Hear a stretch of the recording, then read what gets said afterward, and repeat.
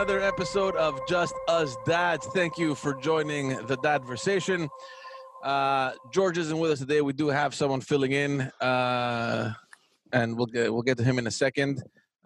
Before we do that, though, if it's your first time, head on over to YouTube, follow us, and also subscribe and like us on all other social media platforms, and obviously everywhere where you get your podcasts. You're gonna find us there. Chris is here as always. George, like I said, is not with us. We got our friend Panos back. How's it going, guys? Feels good. Feels good to be back, boys. Thank you. But Thank you know what? We had to bring you back, man. I got a message from Carl. I know. Well, you know what? It feels nice to warm up that bench and actually get a chance to play again. Right. Awesome. What did I want to say? You obviously weren't here last week, Pano, but we ended last week's episode on such a happy note. It was Halloween. Everyone was excited. You know, we're talking about our kids doing, the activities that we're going to do. Excited that we're going to have candy in the house. The kids were all, pumped about Halloween.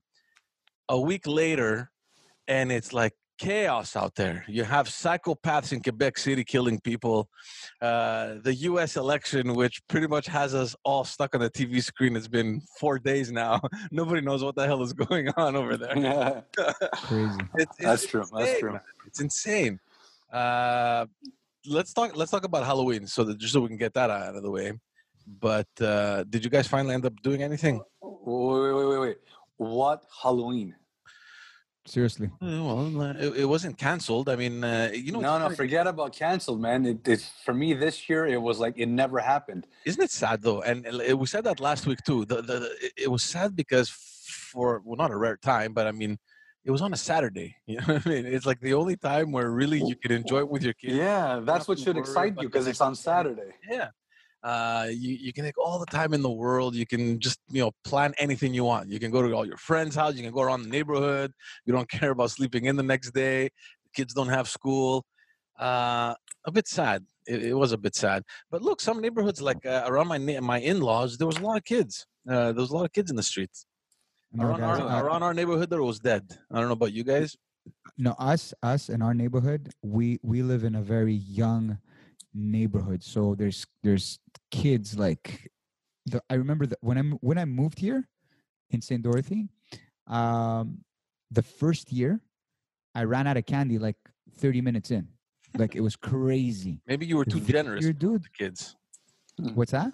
Maybe you were too generous with the kids at the maybe I would see all these kids and I was getting excited. I was giving them candy, but no, there was a lot of kids. There was police constantly stopping. There was no cars passing. It was crazy. And every year it's like that. But this year, guys, it was like, wow, nothing crazy, man.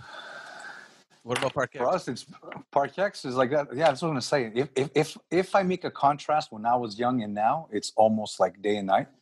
But that's there used to be a Park X though. It's not. Yeah. There was years now. Yeah. I think in Park X, obviously, it's like with a growing Muslim population, they don't really they don't celebrate. I don't know if you could call Halloween a celebration, but they don't celebrate Halloween. Yeah, they don't participate in it. So there's less and less. But this year it was inexistent. It just didn't. For me, it just didn't happen. And you know what? I was teaching that day. And in one class, no one dressed up. And in the other class, one person dressed up. No one dressed up. Do they normally dress up? I mean, we're talking about adults here, right? No, guys. Chris doesn't teach elementary kids. Yeah. There's like 20, 30-year-olds. No. There's always, look, the element of Halloween is in everyone, man. Yeah.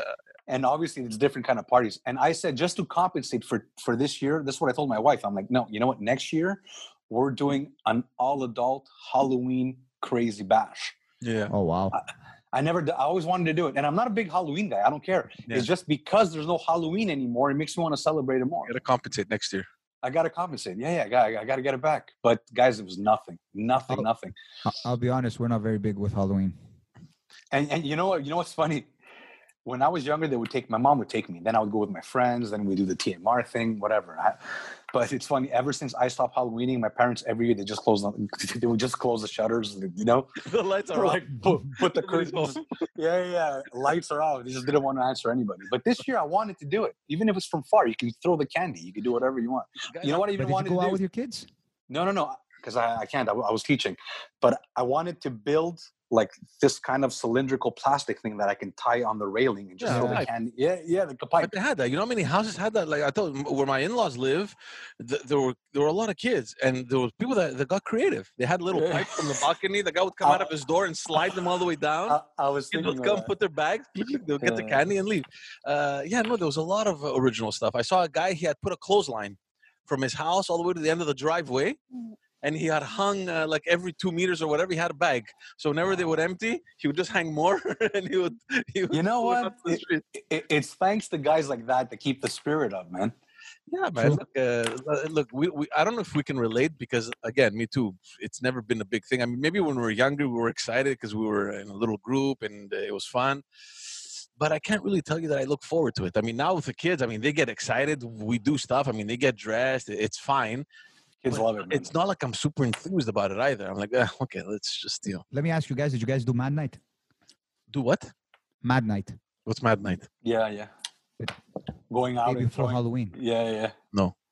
What is Egging houses. No, no, That's what I meant by TMR. You never did that, George? no. No? Come on, man. You serious? No, Yeah. Come on, we man. used to go to TMR, but it wasn't to destroy the people's property. We would go there because they had candy. No, it wasn't destroying. Some of It them wasn't would give destroying. money. No, you would Oh, throw okay, yeah. toilet paper rolls and stuff like that. Sorry, yeah. So it's Yeah. not destroying; it's vandalizing or whatever the hell. Or Well, egging houses and cars. Egging houses and yeah. cars. Like it's You- stupid, man. Like, Pano, you honestly, look back now, it's like, what the hell, man? What's the point of throwing eggs at somebody's house? No, but imagine it's your house, right? You're just living there, and you have some disturbed kids from across Lackady who have been brainwashed to think that the rich people are evil. Guys, let me tell no, you, karma. it wasn't about that. It was just, was dude, the it's just rush. it was being motivated by stupidity. That's all it was. Yeah. And you know what? I'm telling you, karma exists, and I'll tell you why. I used to go out on Mad Night. I used to go egg houses and egg cars. I wake up one day. I had taken an R8 Audi home when I used to work at Audi. Yeah. I wake up. It was hot. It was obviously the 31st of October, the day before his Mad Night. I woke up. My R8 was egged so bad, guys. So bad. It was There you go. horrible. Like I thought it was gonna ruin the paint. That's how bad it was. So karma's a bitch, my friend, and it comes and bites you That's hard. right. That's right. And you know what? I apologize for everything that I've done. I just want to put the karma back in the right direction. So I'm apologizing. So you're the one that egged my car, or what? Throwing it No, I just. yeah, he came all the way to Laval to egg Yeah. your car. he crossed the bridge all the way to Laval. Oh, man. Come and egg your car. At least he has to cross one bridge to get to you, to my house. He has to cross how many? 2 bridges to get to your house? One. It's not about the bridges. It's about bringing the snacks and food and water bottles and passports. Oh, yeah, it's true. Getting ready. He has to meditate about it. Yeah, I gotta plan the whole day. Look, But yeah, man. Go ahead. There's advantages, okay? Just so we can get this out of the way. A small parenthesis. We're close to downtown. That's the plus that I see. Of course, there is no downtown now, but assuming Ghost town. that it'll take life again, you know, we're just 10 minutes over the bridge and we're there at least. You know, you don't have to. And that puts an end to the advantages list. That was it. But speaking of downtown, guys, have you guys been recently? What a Yeah. disaster! Oh my God. Very bad. I've worked downtown for the biggest part of my adult life. Guys, sad. Yeah, of course. We have clients. I have clients. Well, they're not really downtown. They're more in the old port, but it's horrible. Like you cannot go anywhere. You can't go anywhere. We have one of our clients is in the old port, and it's like the new development, right? They're always building, and it's crazy down there. It's close to Wellington, you know, the Peel Basin, whatever it's called. And the road that we usually take, a couple of weeks ago, I tried to go, and they had closed it off. And I'm like, well, what are they building here? Like, there's nothing. It's like just a dark it's almost like an alley, like that's what it looks like. It's such a narrow path, and they've closed it off, and they made that little section into like a pedestrian kind of picnic table chill zone. But it's in the middle, literally, of the street. So like they closed the street. It's not big. Like we're talking about maybe, I don't know, 20, 30 meters. It's like in between two parallel streets. So it's like one little strip between two streets, and they close it off. And I'm thinking, how the hell does that make sense? Like they literally just blocked off one street from getting to to the other side, because they figured, look, right here we're gonna put a little rest area, pedestrian thing for who I'm not sure, but it's just there. So divert traffic, make them go all around the block for a matter of 30 meters. There's a lot of things I just don't understand. Someone, a contact that I have, one of the friends I have on Facebook, she was walking downtown, and she made a post. She's like, it's going to look beautiful. Congratulations, Valerie Plant. Once the renovations and all the work is done, downtown is going to be amazing. La, la, la. And me, I'm thinking, what about all the merchants on St. Catherine? Like, there is no parking spots anymore. It's going to be one way just for cars to pass, I guess. And everything else is just sidewalks. So, okay, if you're a pedestrian, maybe it's fun. You're walking downtown, if you live downtown, I can assume that it's nice. You have more space to walk and to enjoy. But what if you don't live downtown? What if you need to drive into downtown to go shop or whatever? What are you going to do? Why does that have to be the priority right now? Why not make it the priority to give life to the merchants that are downtown? You know what I mean? Like, because that's not her vision. Her vision is not that, guys. Her vision is very rounded around. It's been and it's not like a period of a couple months and they reopen. It's 3 years consistently now. St. Catherine is closed. Like, you can't go. There's nothing happening. So I'm not sure how these guys are surviving. I have no idea. But it's not even St. Catherine. It's St. Denis too. It's the same thing. Have you been on St. Denis? Yeah, no, St. Denis is horrible. But I'm talking about like downtown, or St. Catherine between the street from Guy until whatever it is, St. Urban or whatever. Like, nothing moves there. 3 years. Imagine having a shop on St. Catherine. And now it's going to get worse with winter coming. No cars passing. What are you going to be? I don't know if I doubt they're gonna open before. There's no way. Like, I mean, I drove by 2 days ago. Like, it's still dug down. Like, I mean, I don't know what the hell they're working on. So I can only assume that it'll stay like this during winter. But even after, I mean, one lane, no parking, nothing. You just to drive through. How long does she have? Another year? 2 years? What does she have? Next year, municipal elections. Next November, year. I think. First week of November. Their elections. You know what I mean? No comment. Look, I don't vote in Montreal, so, but at the same time, it's like, fuck, like, it's the only part of the city that you have. You know what I mean? I was reading an article actually where she wants to create a huge park. It's going to be bigger than Central Park in New York. And I'm reading this, I'm like, on the island? Like, where? I don't get it. Like, where the hell are you going to build a park that's bigger than Central Park, in New York? On the island of Montreal. I'm like, what? So then I keep reading. You know where it is? Oh, where? In the West Island. Wow. What, in the West Island? In the West Island, because it's a bunch of flood zones that I think last year or 2 years ago, when they had the major floods, the government came in and they kind of zoned off an area where you couldn't build because it's unsafe. Yeah, but that doesn't count. If you're going to build a big park like that, it's not going to be competition to Central Park. No, but why? Yeah, why compete with New York? No, but who's going to go to the West Island? Like, I'm thinking, what? Who? You go to the West Island?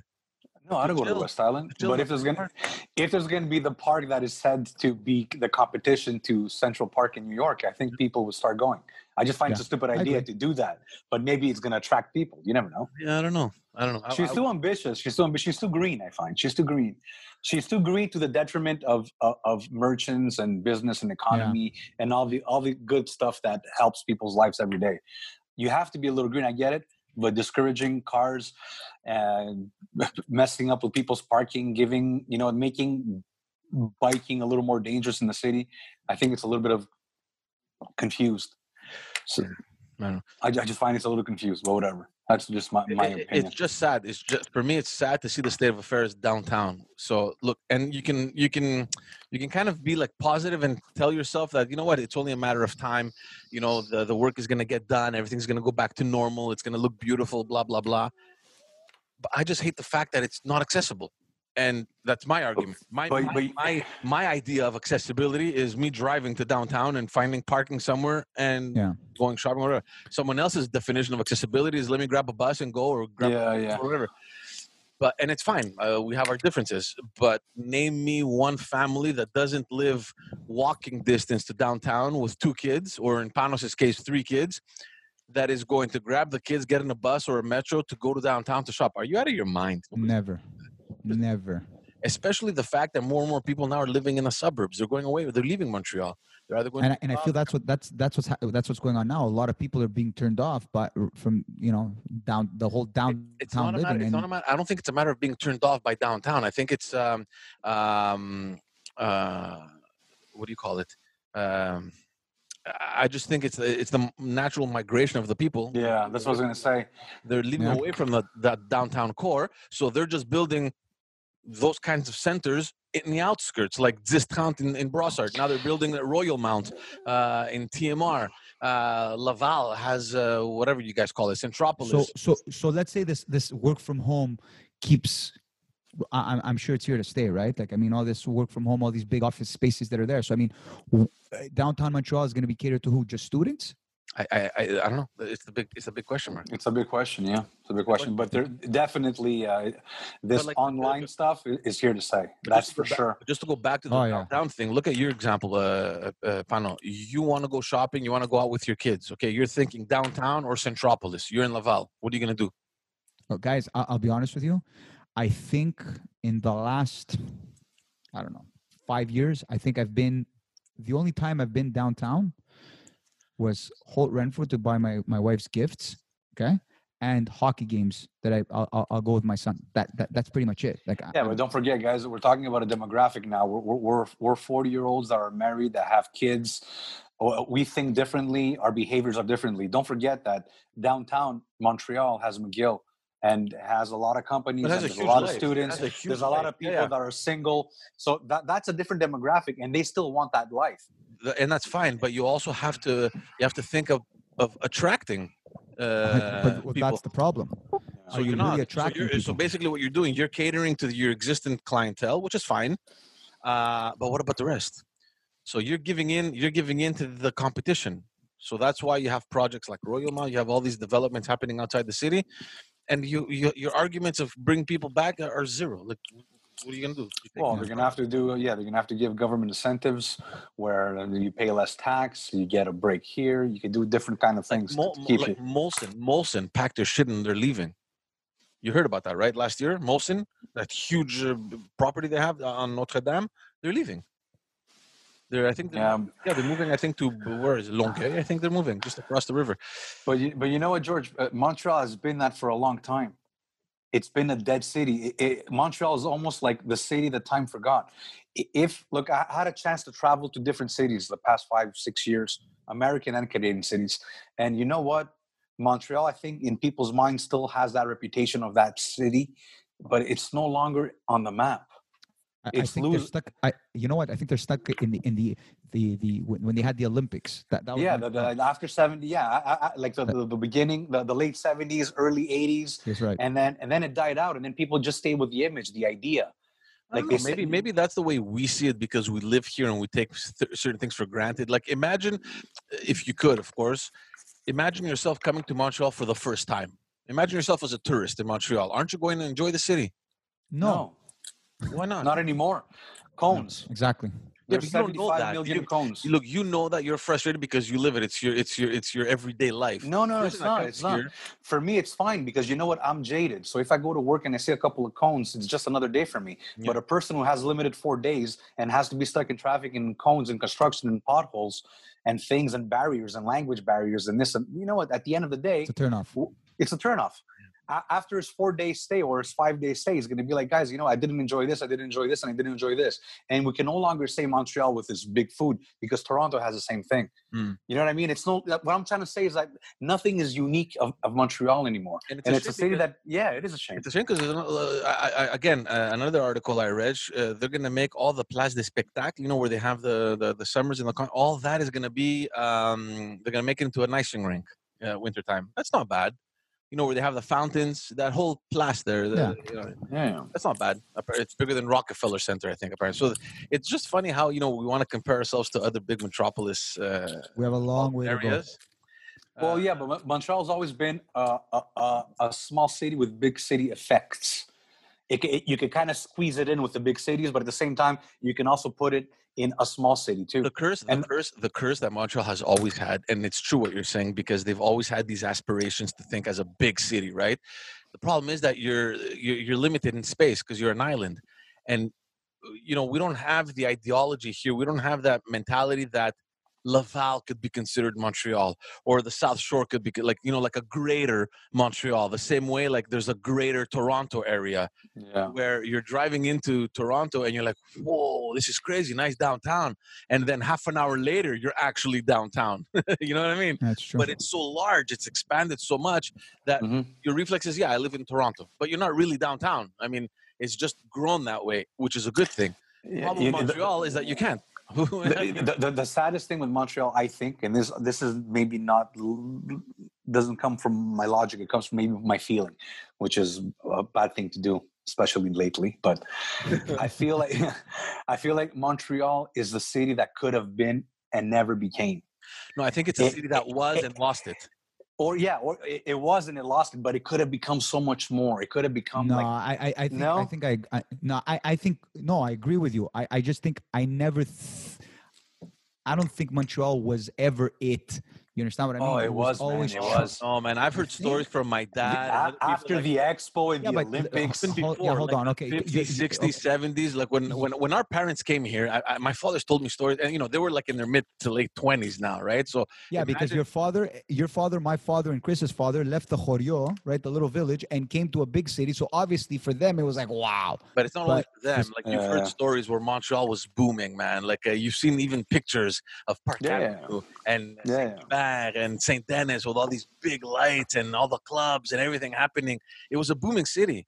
But compared to other cities, there was other cities also that were booming. It's not like Montreal was something special versus other city. You know what I mean? Like New York, Chicago, or I don't know. Oh yeah. But that's U.S. Now you're talking about cosmopolitan. But even Toronto. Like okay, if you're gonna compare it to like I don't know, man, Saskatoon. If you're gonna compare it to like what Calgary, like okay. Look, I don't know, but from what I've heard, Toronto barely existed before. Yeah, guys, Toronto was the late bloomer.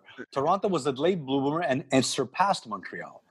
So basically, all the potential that Toronto displayed in the past few years, that was taken away from Montreal. That could have been Montreal. 100%. Whatever Montreal lost, Toronto gained. Good for them. Yeah. Good for them. Yeah, of course, obviously. Yeah. What are you gonna do? It's just their hockey team sucks. Yeah. But ours too. No, I have nothing to say. No, like they both suck. At least we won a Stanley Cup when we had color TV. They hadn't. They haven't seen a Stanley Cup since '67, I think. I feel bad for them. I feel bad for Johnny Salatellis. He loves him, bro. Well, he likes a crappy team. It's not our fault. Oh, yeah, it's just what year was it, man? Where they were like this close of eliminating Boston? They had what is '93? No. This is recently, a couple of years ago. Recently, and they lost it. Like they lost that last game. They were leading and they just messed up, and Boston just came back, and it was like the biggest thing. Was this recently? Yeah, it was like 2-3 years ago. That's when the Torontonians would say, "I believe." I believe. All right? Yeah, they used to say that. I used to go to Toronto a lot, guys. Lots. But you know what? At least they have the Raptors. So you know what? They compensate with basketball. It's funny how basketball never picked up here, eh? No, I think basketball is huge. In Toronto, it's huge. No, but here I mean Montreal. Yeah, no. It's like I don't think hockey is such a religion. I think hockey is such a religion here that other sports just have a huge problem just picking up. Yeah, they don't get the attention. The other sports don't get the attention. No. Even I mean, the Alouettes are doing fine, but that's just because they brought them downtown. The minute you leave downtown, again, it's like when they brought back the Alouettes and they brought them at the Olympic Stadium, they were going nowhere. They had to bring them to the Molson Stadium in order for them to survive. They're do you trying guys with think about- soccer a little bit. Yeah, What do you think about the Soccer. Expos? no, Are they ever coming back? I think they should, but I think they should focus on building something downtown. Like I think anything could work downtown. I don't know if Montreal's. We just finished saying how downtown is dead. Yeah, it's dead. Bring it, put them downtown. I was But going to listen, it's say by bringing. It's But by bringing. yeah, exactly. Maybe this is gonna spur everything up again. I don't That's know. right. Bring Yeah. back life. But they're actually But- talking about building a new baseball stadium somewhere in the Peel Basin or I don't know where. Jari, man, Jari. Bring it to Jari Park. Yeah, you have the tennis stadium there. Where Yeah. are you going to put it? Plus, there's so many local politics there, man. I remember when we were there, the stadium wanted to make renovations and to build up, right? So they want to do a second floor, and on the second floor they have closed off clay courts. It's like it's the only ones in Canada. So everyone comes to Montreal to actually train during winter time because they're the only ones that have that facility. Beautiful stuff. Actually, you know what, guys? I have the best place where to go build a stadium. Yeah. West Island. in the middle of the new Central Park, the Central Exactly. Park in the West Island. In the West Island. But yeah, no, but so that stadium, they got so much government funding, whatever, and they wanted to build up. And there's like a local association for the Jarry Park. It's called the Les Amis du Parc Jarry. So I don't know what kind of power or jurisdiction they have, but basically they kind of manage all the activities going on in the park. And they were so loud, making so much noise on avoiding that project to happen because it blocked the view to the mountain. First of all, I didn't even know that you can see the mountain from Jarry Park, but there's a place where you can go and you can actually see it. But yeah, that was the problem. They're like, no, you can't build this. And the guy's telling them, this is a major international tennis tournament that happens here. It brings in hundreds of thousands of people every year. What are you talking about? No. They were blocking it.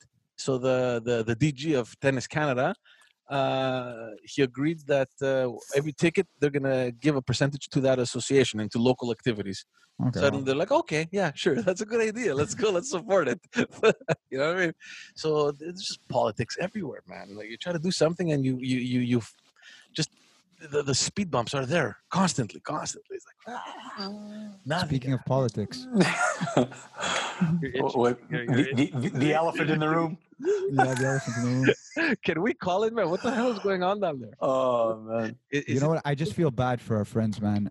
South of the border. Honestly, it's Yeah, because Wow. you know what? I think the majority of the people aren't part of this whole division and all this noise happening. They just want, they're just living regular lives, and it's just another election, and they just want to get over with.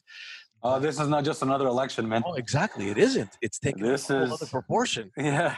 yeah. Like, first of all, I've never seen anything like this, and I don't think even in the future we're ever going to witness anything like this. Most contentious election Where it's in modern close, history. so close. It's not about being close, because there have been other elections that were very close. Like I was listening to the radio, the 2000 election with Bush and Al Gore. It came down to that one little county in Florida that Bush won by like 500 something votes. Like imagine 500. Like we're talking about 4 states over here. We're waiting. Like there's 4 states that they can't call because the difference are not hundreds of votes. We're talking about thousands, maybe tens of thousands. They're like, oh, it's too close to call. Imagine losing that one county in Florida by 500 votes, to the point where back then the Supreme Court came in and said, look, we've counted enough. It's over. It's done. We got to call it, right? The difference, though, is that they were gentlemen. They were actual statesmen who accepted the outcome and didn't make such a big circus out of it, man. You know what I mean? Calling fraud and I get it, we're having That's where I disagree with you, man. I disagree with yeah, you. we were having this thing before we started recording. I can't really. It'd be ridiculous to come and say no, everything is normal. Nothing crooked is happening. It's tough judging by what we're seeing. It's strange. There's something weird, Guys. happening. Exactly. It's a strange election. But Chris, the problem isn't that. The problem is, okay, something's weird is happening. Whether it's fraud, whether it's whatever fishy business, whatever. Don't come out and with your speech, make a call out to violence and demonstrations.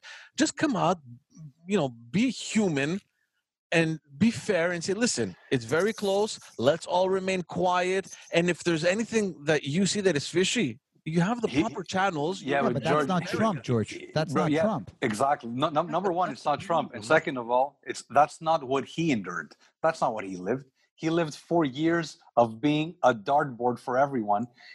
Defamation, Yeah, but he smearing, slandering. Yeah. Like they did everything they can. First of all, they spoke about 4 years. I'm not even a Trump supporter. I don't even have a dog in this race. I don't care. I could condemn and I could condone both. I'm just saying, let's keep it real. Let's keep it to the level where, you know what? If you're going to say that for 4 years, Trump's election was illegitimate and there was meddling with Russia and this and that, just agree with a possibility that there could be fraud now, because they didn't play fair the whole time. Why would they play fair on election day? So we cannot say that Trump is disgraceful because he wants another election or a recount. First of all, he has the right to call that. Of course. Now, I agree with you. He should be doing it with more of a manner. But look, Trump is wild. That's Trump, man. He's brash. Yeah. But you know what? Okay, you know what? Why would he be civil when the Black Lives Matter is not civil? When the Democrats are not civil? Nothing. That's what I'm saying, guys. It's civil unrest. I'll tell you why. Because those are civil movements, and they're brought forth by whatever frustration, whatever organization has organized them and the way they feel. But when you're the president of the United States, it comes with a certain stature, it comes with a certain posture. You have to be above the noise. Obviously, Trump isn't that, and we know him. He was like that even before he did politics. This guy, he comes from the world of celebrities. He likes the attention. He likes the controversy. He likes drawing attention to him. But I don't know, man. I can tell you one thing. I never supported him. And when he won... I think, wait, George, I think saying that he comes from a world of celebrities is discrediting him, and it's not true. Exactly, but he was a celebrity for the last 2 years. For the majority of his life, he was a businessman, billionaire, creating jobs. No, he was always in the circles of the celebrity world. Like, he was known. It wasn't like no. He hung around. He wasn't like a Warren Buffett that he's like in the business world, and he's not in the business world. Buffett is an investor. Has nothing to do with businesses. Okay, well, entrepreneurship, investments, money. No, he's not an entrepreneur. No, it's not the same thing, George. It's not the same thing. Trump has always been a businessman, and you know what? The money came from business. It came from negotiations. The Celebrity Apprentice was the cherry on the cake. So you cannot say that's another major mistake of smearing. You're making him sound like an actor. He's not. He has business background. He developed most of New York. This is somebody that, you know what, even if you hate him, you cannot take away that wherewithal. You cannot take. The point isn't to take anything away from him. And I got to be honest here. When he won 4 years ago, I put a post. Say, listen, guys, you got to give it to the guy. The guy came. He wasn't part of the establishment. Everyone was against him, even within the Republican Party. And the whole Republican circle, he beat all odds and he made it. Good for him. Just give it credit. They destroyed me online. I'm like, guy, I know. I didn't say that I liked him. I didn't say that I hate him. I just said you got to give the guy credit for all these obstacles, right?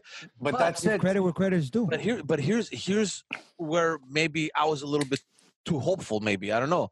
I honestly believed that the minute that he entered that office, he was gonna. I don't want to say he was going to take it seriously in the sense that he didn't take it seriously, but he was going to act presidential. Something inside me told me, look, all that was fanfare. It was all show. It was all that. The minute he enters the office of the president, he's going to be surrounded by actual political staffers, by people that are going to cater to what he needs to do, and he's going to be presidential. The same way that Reagan was president, like him too, he was an actor. Of course, Reagan had a lot of experience before becoming a president because he was the governor of California, whatever. So I honestly believed that we were going to see a different Trump. And it wasn't the case. This is what I just want to say. I just want to interject here and say this because this is the biggest problem. There's bad things, there's good things. We could talk about his character. We could talk about how he's brash, arrogant, a megalomaniac. We could talk about all that stuff. We could talk about how he lied. He said things that are wrong. He wasn't polite, harsh, asinine comments, remarks, whatever. All that is fine. Yes, yes, yes to all the above. I see a problem when it's only about that. And we said this before. Politics is also policy. And you know what? It worries me when all we talk about is that. and not mention one thing about policy. And the biggest problem, I think, with Democrats today, what they have as a major issue is that you cannot elicit any kind of good argument when it comes to policy, because all they know is to say bigotry, it's this and that. And you know what? It's impossible to be, and like obviously we could call out a couple of good things and a couple of bad things, but it's impossible to be 4 years in politics and he's done nothing good. No. And you have to be able to say that, you know what, he's bad here. This is horrible. Yes, this is maybe a little bit of a harsh way to say it, but you know what? A, B, C, D was good. B could be better. F, you know what I mean? That's what I'm talking. There's the lack of politics. It's all populism. But do you accredit that to maybe the fact that he didn't do enough either to promote that, because it was always about him, right? It was always about, look what we've done, and like he draws a lot of attention. So George, I want to just add this, and I had a hard time with this, but I do understand why he was doing it, and the reason why he does that and always gives credit to himself is because nobody else does. The media is always against him, right? Yeah, yeah. So if the media is against him, the big techs are against him, everybody's against him. How are you supposed to convince the people, right, to sell the people on the fact that, hey, guys, we are doing a good job if nobody's talking about it? Well, so if he doesn't talk about it, and if he doesn't come out and say what he says, then dude, you're not going to sell the people on anything. There's ways to do that. I just think that maybe everyone just got off on the wrong foot from the very beginning. Like when you attack the media, regardless of who started that, quote unquote war. Yeah. The minute you come out and say you're fake news, you don't deserve it, like the guy, Jim Acosta, whatever he is, okay, whether you like him or whether you hate him, you can't kick out. You could kick him out of the White House press team, but it has to be a valid reason. Not because you don't like CNN or because you think CNN is fake news and you're just kicking the guy out. Like, there's no way in hell that CNN is going to cover anything you do positively after you've kicked out one of their own guys from the White House. Yeah, but that came after. Like you're right. It's like you don't know who started. I agree with you. That's bad. You shouldn't do it like that. But you know what? He's not the only one. Constantly attacking media and journalists, and like, you can't. That's not your job, man. It's not your job. But you know what, George? Whether their questions suck, whether that's not true, are not fair. It is. No, I disagree, man. You know why? I'll tell you why I disagree. I don't agree with what he did, and I don't agree that you could just smear back like the way we were smeared. You can't just start saying that media is bad and not. But you have to agree. You have to agree that real journalism, all right, is in trouble. Real journalism is almost on life support. It's info entertainment. That's what it is today. Yeah, I don't disagree with you. It's very biased, and you know what? It's because of social media. It's because of the accessibility. Right now, we care about being first. Who's going to come out with the update, the news, the breaking news? We got to be first, right? That's right. Instead of looking at the validity of what you're writing and the quality of the news that you're reporting, you care about being the first one, because right now everyone has it on their phone and they have the notifications on, and you want to be the first one that they read and that they share, and that, you know what I mean? So I agree with you. And I think it's reciprocal, man. You know what? You call me a liar, I'll call you a liar. You said what I said is a lie. You're a liar too. You know what? You caught me here, and here. But you know what? I caught you here, and here. And then you know what? Once you're in that game, you can win. And the problem is even deeper, guys. That's what I'm saying. The problem is we're talking about the dichotomy, right? There was always a space between left and right, but now it's bigger than ever. And you know what? Different views are necessary, and different views are they're indispensable. Different views is the feature. It's not the bug. Yeah. And people don't understand that. And you know what? Whether you're liberal or a conservative, Democrat, Republican, you're going to need to communicate. And the way to communicate is to be civilized. And that's what we lost. So whoever wins, it doesn't matter. Whether you're pro-Trump or pro-Biden, the problem is it's very divisive, it's very polarized, and there's a bigger agenda. There's something else. The gap is too huge to even bridge. I mean, and every analyst is talking about that. First of all, the Democrats coming out and saying that it's a historic win. It's not a historic win at all. They did not get. What did they do with the Senate? I think the Senate is split. No. They Republican. No, it's They Republican. lost the Senate. Republican. They won the Congress, but the problem is this: in the very beginning, I don't know if you guys followed, but they were projecting 3 to 5 additional seats in the Senate. They didn't get that. They got 1 additional seat, and obviously, if Biden wins, Kamala Harris is going to have a vote in the Senate because, as the vice president, she chairs the Senate, so she has. He's going to be president in 1 year. Yeah, for sure. That's what I predict too. You think? Yeah, he's going to step down. And maybe we'll see. So that's the guy forgets, man. Yeah. Like we're talking about all the bad with Trump. Trump has 1,014,000 bad. Biden too, though. There's a couple of things that he's not all there. But guys, I've been saying this from the beginning. 330 million people. We say this all the time, right? And these are the 2 best candidates in one of the world's greatest countries. You got Harvard, you got Duke, like a superpower of the world, and these are the 2 best candidates you could find. This is because, to basically run the world superpower. This is because the country is historically based on 2 main parties, and there's no room for anything else. And because they take so much space, there's a huge establishment.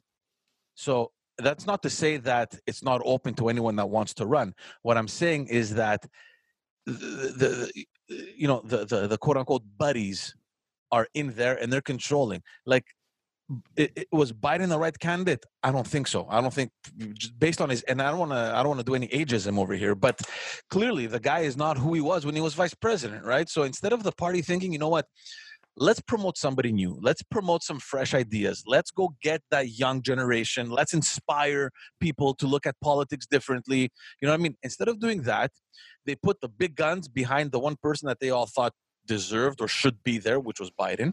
So when you have a guy, look, they had 11, 12 candidates in the nomination for the Democratic Party, whatever. You had the Clinton family behind Biden. You had Obama's gang behind Biden. You had Biden's gang, obviously helping Biden. Like, these are huge people within that establishment, right? Definitely an advantage over, for example, Tulsi Gabbard or Pete Buttigieg or whoever the hell the other candidates are who came from nowhere practically, right? There's someone in their state, but at a national level, you can't even compare to the power that the other guy has, all the friends, all the money, all the influence. That's the problem. Yeah. That's what Trump is against. Well, guys, don't forget, one of the best parts of Trump, and this is not coming, I don't have a dog in this race. I just want to talk about it as objectively as we can. Okay? Trump won, number 1, because he can't be bought. Number 2, he has his own interest too, right? I mean, no, but he can't be bought. He can't be bought. Biden is the corporatism is what helps Biden. The big technocrats, the big techs is behind Biden. It's not behind Trump. Trump is the wild card. Trump is the guy who won't be bought. Trump is the guy that fights corporatism. He's just a believer in capitalism, and all he doesn't want is socialism. I just wanted to paraphrase something you said before, George. You're right. We used to have the left and the right. So you only had 2 parties, where everywhere else in the world, the political spectrum is pretty huge, right? Right? It's pretty... because it's controlled by big money. That's why. I don't know if but the thing is, this is what you have right now. So let's say your whole spectrum is here and you only have 2 parties.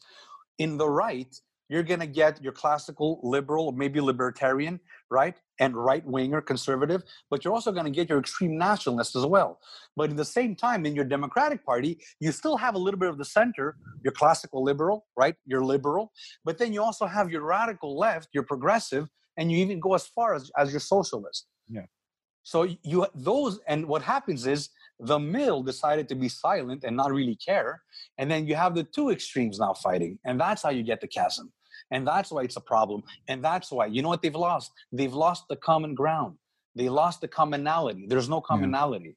You're right, because in the past, most of the attention was focused primarily around the middle. Whether you're a bit to the left, you were a Democrat, a bit to the right, you're a Republican, but essentially that's right. Happened within that sphere. Yeah. Since that is gone and it has gone to the extremities, the noise that you hear is coming out from the 2 lunatics on each side, right? That's right. That's what's bad. But guys, let me ask you a question. And you have to condemn both sides, because both sides do stupid things, say stupid things, and you know what they do?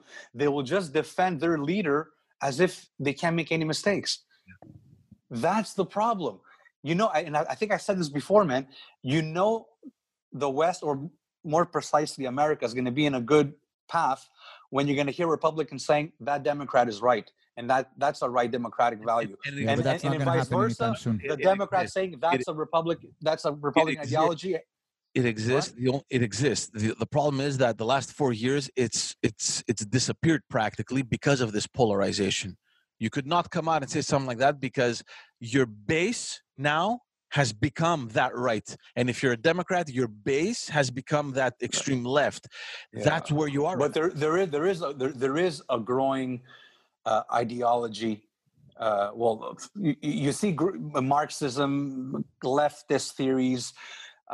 You're getting a lot of that universal pay, universal dental care, everything. You know what I mean? You're seeing that they want to experiment with ideas like that because these are new ideas for the Western world, right? They've been tried in different parts of the world, but it's kind of new to the Western world, and you're getting a lot of that, and that's where a lot of the pushback comes from. Because you know what, the success, whether you like it or not, the success of America has always been capitalism. And I don't mean corporatism, I mean capitalism. I'm not talking about big tech. I'm not talking about a lot of money controlling money. I'm talking about free enterprise, free exchange of ideas and money. And you know what? The little guy can start here and reach the stars and be free. Yeah. And that's what I was going to say. It's become about Biden and Trump instead of it being about policy. And if you look at it historically, policy has been a big part of the states, right? You're pro-life or you're pro-choice, right? You're for guns or you're anti-guns. You're lower taxes, higher taxes, more capitalism, less. It's always been that, but no one talks about that, or you talk about it very little. So that's why I'm just saying it's trivial. And what I hated this week, and it sounds like I'm defending Trump a lot, and I feel like people should defend him a bit because it's just too much. Noam Chomsky, all right? There was an article I read. It said, that was stupid. Yeah. Come on, man. The article, the headline was, the title was worst criminal in human history. Wait a minute, man. Wait a minute. What? Well, let's calm down. And there was another article that I read after. Hitler was better than Trump. Oh, I read that too. Oh my God. You know what? Come on. You can't even make comparisons like that when a day before I read those headlines, 3 people got beheaded in Paris. Yeah. And there's people there's Erdogan doing crazy things. Nobody's talking about that. So you know what? You can hate him, call him everything you want. Comparing him to Hitler is horrible. The guy is horrible, man. You're belittling Hitler, man. By doing you're trivializing Nazism and real racism. That's what you're belittling. Sorry.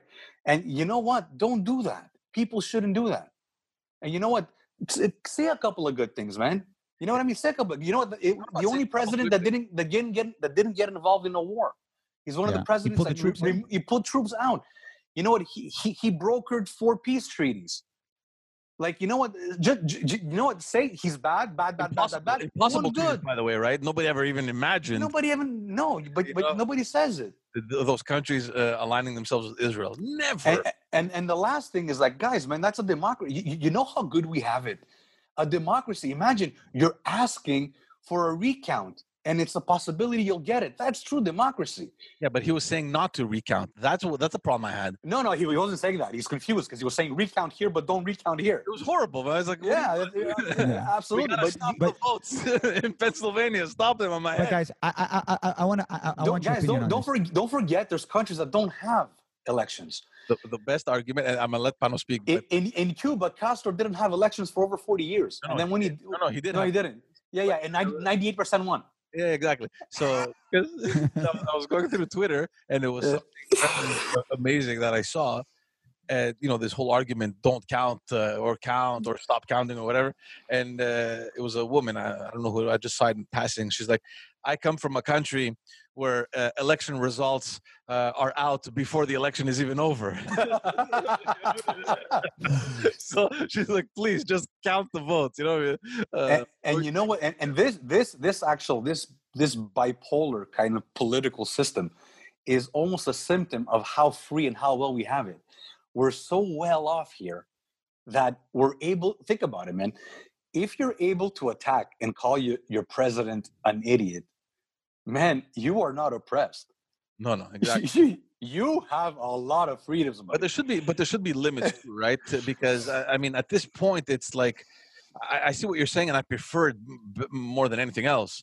But at the same time, when it gives birth to these movements that are allowed to seclude themselves in a 6 mile radius in Seattle and call themselves the independent state of whatever the hell they called it, uh, we're going a little far here. It's Yeah, like- but take it on the other side.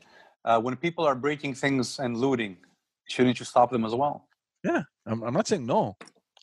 What I'm saying is that Freedom's it's work. gone so far that, anyways, look, it's Well- very confusing. There's hysteria. There's a lot of cynicism, uncertainty. We don't know. It could be fraud. It could be not. It does.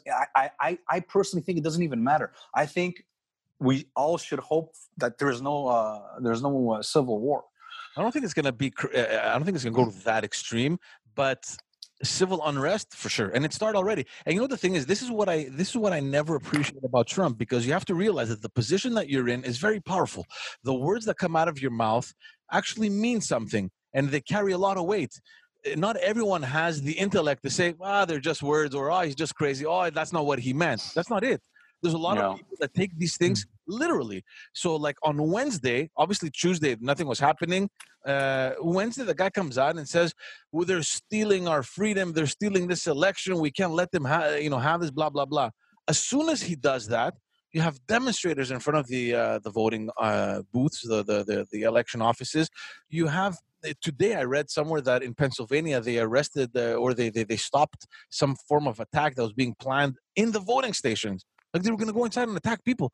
Like people have lost their fucking mind. People have lost their mind. Absolutely, people have lost their mind. Yeah, but the thing is, it's not that they just woke up and said, "Today I'm going to do that." No, it's because they get this validation, or quote unquote validation, what they believe is validation, by the person heading the country. That's the problem. Yeah, but that comes from both sides, man. That's what I'm trying to tell you. That's what I was I'm gonna trying to say. give, That's I'm what I trying was to give gonna you a say. contrast that Black Lives Matter also got validation to go keep doing what they're doing. Yeah, but Black Lives Matter started as a demonstration, and rightfully so. Look, if you feel that something unfair is happening, go and voice your concern. It's different. That's it. It's not. They feel that there's fraud and it's unfair. But and that's fine, Chris. But let the process finish, and then go through the channels that exist, because you're the best democracy in this world to contest anything you want. Take 3 months, 4, 5 months, do whatever you want, but don't come out. But you know the game is not like that. That's what I'm trying to tell you, George. I'm telling you that the media has played a very crucial role in being responsible for this. I don't know. The media should be the same way. No? Look, I think it's like a chicken and egg kind of thing, especially when it comes to Trump in the media. Who started the feud first? Who picked on who first, and who perpetuated it? At some point, did they both kind of need to put some water in their wine? Maybe. I think the good news is that. But don't forget the other thing. Sorry, Trump sells. Trump sells. Yeah, he So does. maybe the media didn't want to just end it. They want that clip. CNN has record sales, record visibility in CNN, record visibility in Fox, like in the history of the channel, because it's Trump, because he's unpredictable, because you have no idea what he's going to say next. Mm-hmm. They take a clip that sounds stupid and they keep pushing it in your face every 5 minutes. The guy sells, so the media likes that. They may be playing, the card that, oh, our president, I can't believe he said this and that, but deep down, they enjoy running after him. They enjoy picking him. They enjoy picking him because they get a little bit of the success. Yeah, but at the same time, that's what I'm saying. You're the president. You should not give in to that. You know what I mean? Like, you know what's funny? But that's why that guy won, because he's not a politician. I know, but at the same time, And the people that like him, that's what they like. but it's So let me ask you a question, guys. Let me just ask you a question. Do you think you need to be presidential in order to get policy through or get things done? Because at the end of the day, the guy's an entrepreneur, right? I think the best thing about Trump is that he surrounds himself with constant winners, right? like, That's the power of an entrepreneur. Rudolph Giuliani. Listen, okay. Like, no, but you see, you cannot say that. You know, George, you're throwing a one-liner, and this guy in his CV has probably 90% bad, and you're just discrediting the 90 and focusing on 10%. You think there's nothing Giuliani has done well? Are you kidding me? The guy saved New York. Okay, so why did you just say you're kidding me? You just said you're kidding me. Surrounding himself with the best people. Or Giuliani. No, but Giuliani, you just said save New York, but when Panos made the comment, you said, "Are you kidding me?" Yeah, because he's made a fool out of him. Like the guy in the last 4 or 5 years, he's that's democracy and that's freedom. You have the right to make stupid decisions. You have the right to be wrong, and you have the right to make mistakes. Yeah, no, I don't have anything wrong with that. It's just that the argument that surrounding yourself with the best people maybe is not valid this time around. And look, Giuliani, let's understand, he has a track record that is impressive. 10, 15 years ago. Right now, is he the best thing that Trump could have surrounded himself with? I disagree. Well, I disagree too. I disagree too. You're right, but I'm just saying, like, look what the narrative is. Look how we fall into the traps. And you know what? If I wanted to defend the Republicans, which it seems like I'm doing a lot, and I'm not even a Republican. I don't even think that way. I am conservative a little more than I was. I used to be liberal, more conservative now, but I'm defending them because I find they need to be defended. Okay, I can say that. Look how stupid I can make the conversation. Giuliani, yeah, you said Giuliani. Well, Biden too. He was good 40 years ago. And I agree. And you know what? What happens is the conversations stay small. They stay small, and it doesn't help anybody, and nothing happens. Yeah, and that's what happens when you live on your phone. Yeah. You take away. When you live on your phone, you know what, guys? This is very important. When you live on your phone, this is what happens. I vote Trump, you vote Biden, or I vote Biden, you vote Trump. All right. Whatever you go on your, and I've done the experiment because I have two phones. I have a work phone and I have my personal phone. I do different searches on these two phones, and I did an experiment for 2 months. And you know what happens? The more you go, obviously, on certain topics, there's an algorithm that calculates everything. Yeah. And what it does, you know what it does? It doesn't tell you, Chris, you've been researching this too much. Maybe you should look at this. It doesn't give you diversity of thought. It doesn't give you a battle of ideas. You know what it tells you? You would also like this. Exactly. So it can just reinforce what you already believe. And now you think you're getting diversity. You think you're getting knowledge, and you're getting informed, and you're getting the same narrative, the same rhetoric put into your brain. And now you think you're going to go out and have a conversation with somebody, and all you know is memes and headlines. And I'm talking that on both sides. That's what's happening on both sides. And nobody can have any conversation. And when you talk policy, it's like, forget policy. He said, I grabbed her by the pussy, and conversation ends there. Or it's like, he did that, he's a bigot. Or now Biden, like, look how the right is using Biden. Biden, they're saying that he's been in politics for 47 years or 40 years, and he hasn't done anything. And now he's going to save America. And now he's going to save America. And you know what? There is some truth, but there is some stupid talk in that as well. Yeah. No, but to answer your question, Panos, about being presidential to make good policy, I think that's my question. My question is, look, I'm gonna answer no, because presidential is not a state of being. Presidential is it's more of a perception, right? Like you're respectful, like you play the role that you have, which is a very serious role to play, and it's not an easy one. It's very difficult, very challenging. But to engage in policy, you need, I think, more than anything, personal skills. Because especially in the US, the way the system is made, you have no choice but either to blow things out of, like, to destroy the elections and win both the Congress and Senate and pass whatever you want, or chances are that you're going to have to come to the point where you're going to have to work with the other ones. Like, that's why it's such a good system, because it's made in a way where you have to collaborate. It's the only country, or at least that I know, maybe there's more, but in the middle of your mandate, you're going to have midterm elections, which means that the Congress and the Senate are going to rotate, which forces collaboration. Unless you win everything again. It's a great system. So this is the trouble that Biden is going to have now, because I think between Biden and Trump, probably Biden is much more of that character to extend an arm and say, guys, let's put this shit behind us. Let's sit down and talk. He's much more of that, the way I judge, right? I agree. That character than Trump was. Trump's the guy, you know what, go fuck yourself. The door's closed. I'm not talking to you. He's more of an antagonist that way. But the climate that he's in right now, is it going to be favorable to him even trying to do that? I'm sure he will. And But it is going to be tough for him to it's gonna pass be very things, man. tough. It's going to be very tough. And the problem is that we don't know what sentiment exists right now in the Republican Party. Where are they bitter about the election? Like, you know what? Fuck the Democrats. We're going to stick it to them. We're going to make it difficult for them. It's going to be the most painful 4 years of their lives. Or are they thinking, oh, thank God that lunatic is gone. We can finally get some work done. Because Yeah. I've been reading a lot of, reading Do a you lot of think, news. And George? yeah. Do you think the Democrats are more united than the Republicans right now No, as a team? absolutely not. Look, I think there's polarization within all the parties, and that, like, for example, you look at the Democrats and you look at the figures like what's her name, uh, Ocasio. Ocasio-Cortez, and like some more left-leaning people. I would even put Buttigieg in there, maybe not that extreme, but somewhere there in the left. Yeah. And then you have, the red, Classical liberal. the red Democrats, right? It's such a wide, like Chris said, it's such a wide spectrum that you have all these people. And the other thing about the U.S. politics is that, especially compared to Canadian politics, where Canadian politics is very much managed around party lines. This is our position. This is what you say. This is what you get coached to say. And everyone kind of follows the party lines. In the US, it's different because there are so many interests involved in each state. Each state independently is managed different. There's no centralized policy or centralized governance in the US. Like there is, but the politics at state level are so powerful to the point where when you represent your constituents in Congress or at the Senate, your main focus are your constituents and not the party line.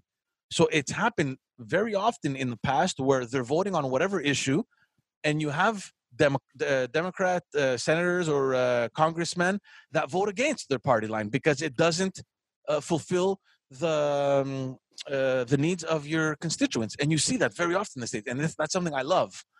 Because I've seen how it works with party lines. I mean, I've been in it. It's ridiculous. You're just regurgitating lines because you need to look good in front of the media. You can't show that there's division within your party. And when that comes out, it's like almost scandalous here in Canada, right? I think also if Biden, listen, from the looks of it, Biden is going to win this, right? From the looks of it, yeah. But I think he has a big challenge ahead of him. I think for him it's huge. One, like I was saying, we don't know what's going on within the Republican Party. There are some reports that I've been hearing and reading that you have some leaders in the Republican Party like Rubio, Ted Cruz, and obviously Mitt Romney, some important figures in the Republican Party that are much more willing to collaborate, that they came out right away criticizing Trump on his behavior and not being statesman-like and accepting the results and closing that chapter and moving on for the greater good of the American people and of democracy or whatever. So you have that kind of sphere of influence, but there may very well be other people that are very loyal to the Trump legacy, and maybe they're going to keep a grudge. The problem, and this is what a lot of analysts are projecting, is that in 2 years, you have midterm elections. And traditionally, the midterm elections usually favor the opposition.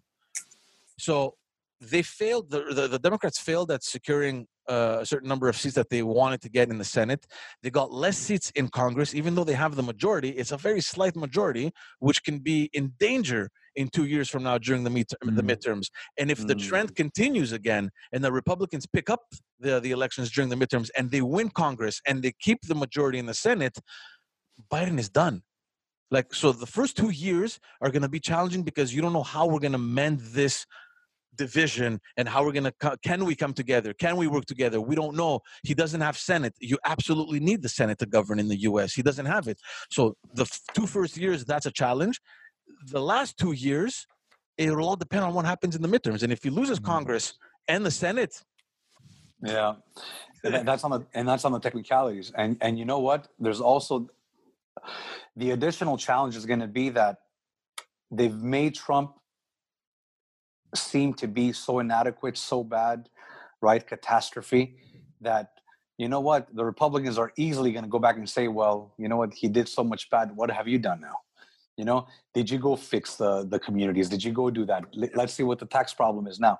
So you know what? It's gonna be a difficult one. Yeah, but that you fall into politics. That happens. Yeah. That's You know what I mean? scenario. That's textbook politics. The problem now is, can we fix the divide that has been created? Because there is. I mean, you can't be blind to think that everything is good in the U.S. Like, there's no way, Absolutely. right? There is a divide. There is a divide. And again, we still don't know what's going to happen. The results. Guys, why? Like, put yourself in Trump's shoes right now. Dude, you're a billionaire.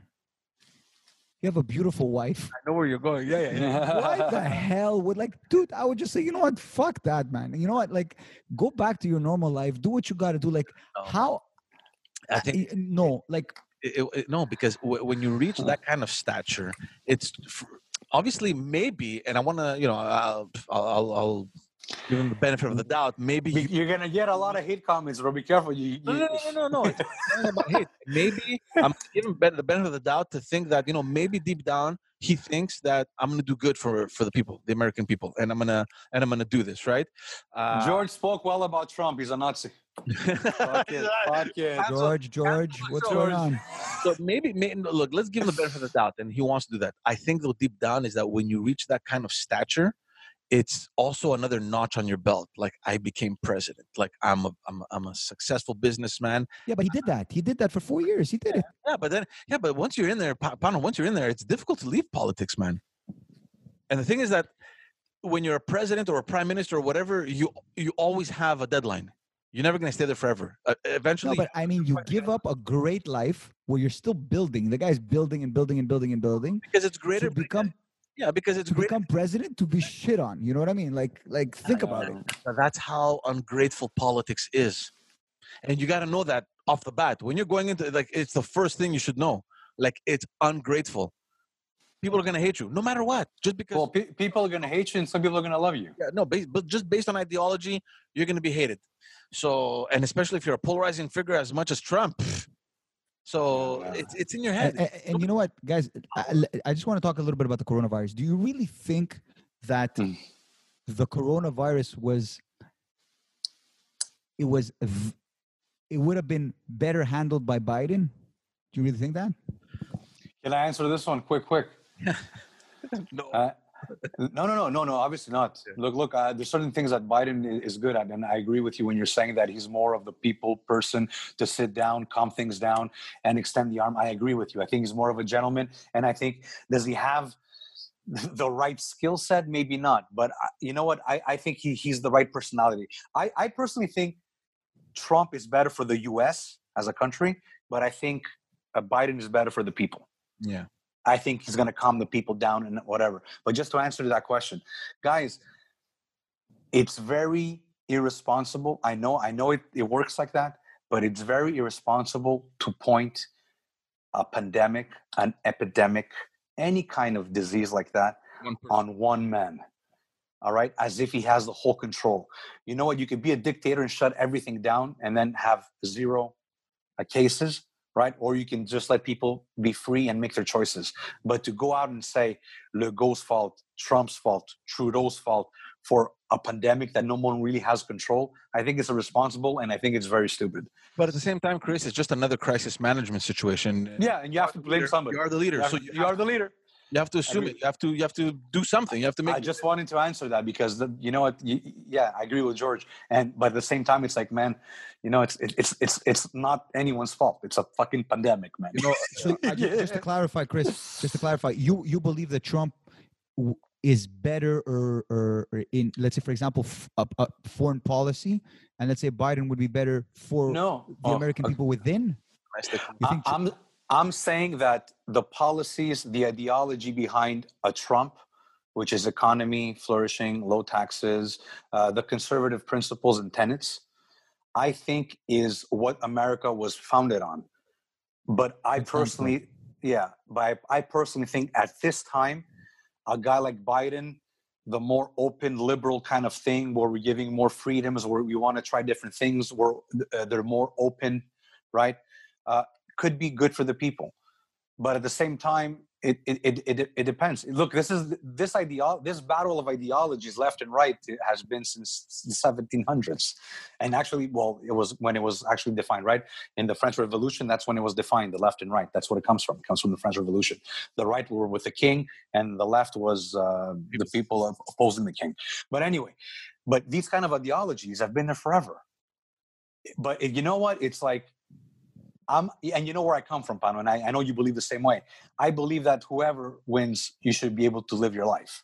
Whether it's Democrat winning or Republican winning, you have your goals, you have your dreams. You could do whatever you want in the Western world. I think the Western world is the trophy. I find the Western world is a success. Yeah, I just find that it's under attack today. Yeah, and you know what? You have countries like Russia and China, or India a little bit less, but China definitely wants to see the collapse. They're waiting in line. It's like, man, when is this fucking US going to collapse? Chris, George, speaking of China, what's going on with Wuhan right now? Well, 0 cases. Like 0. That's it, man. Guys. When all this 0, negative. No, listen to me, Chris. Listen to this. Negative. We have 5 cases. Guys, I was in Greece in April. I was in a hotel room watching the news, and they were showing Wuhan, China. And I don't know, probably the same thing they were showing here in Canada and the US. The people were just dropping like chickens, pop on the street, and there was a white ambulance picking them up, throwing them in Gonzo. Yeah. What's going on now? I don't understand. France is like, England is like closing down. It's closing down again. Everybody's closing down. Greece closed down. What's going on with Wuhan? Actually, no. Greece is closing down on Monday. Friday. They gave the weekend. Oh, they gave the weekend. Yeah. I think they gave the guys, weekend. What's going on with Wuhan? Just parenthesis, because I saw images from Greece. They said we're closing on Friday, and they're showing aerial images of people just leaving Athens, going back to the villages. They're like, I'm gonna go to the beach. I'm going to the beach. Instead of closing off the sectors, you're from the big city. We don't want to infect the regions. Stay where you are. Fuck it. And you know what? If you leave your house, you got to send a text message or something, and you got to get a text message approval to leave your house. Yeah. But to answer your question, man, you know what? These are big topics, and you know what I've learned through all this, and what I think in general the information age has kind of like shown us is that the more you talk with certainty, the less intelligent you are. There's so many moving parts. There's so much uncertainty that, you know what, man, it's like a new world is forming. There's a new world. There's a new flux of information. Things are different. Things are going to be different. A lot of changes are going to happen, whether it's through homeschooling, different online, advent of AI. The world is going to change. And the political systems are going to change. You're not going to have this democratic system. It's going to morph into something else. But it is strange times. But I think, and I hope I'm wrong, it's going to be sad that if the best times in humanity was what we left behind now. Because think about it, guys. After World War II, there was some good times. Mm-hmm. Less famine, right? Yeah. Obviously, a little less poverty. Obviously, it wasn't eradicated completely, but better times, more choice, more freedom. A lot of people have been lifted out of poverty, more consumerism, whether you think it's bad or good, right? Advancement, whether it's exactly. Yeah, exactly. So you know what? Is this the best era? Did we just leave it behind us? Because a lot of people are thinking, man, the what's coming in the future is not good. It looks bleak. As fathers, it's scary. It's scary. Yeah, it's scary. I talk about it with my wife all the time. It's like, and you know what? We're conscious of that. I try to raise him not in the world I grew up, because that world he doesn't know. I'm trying to project to teach him things in his future, right? Because I cannot. Whatever.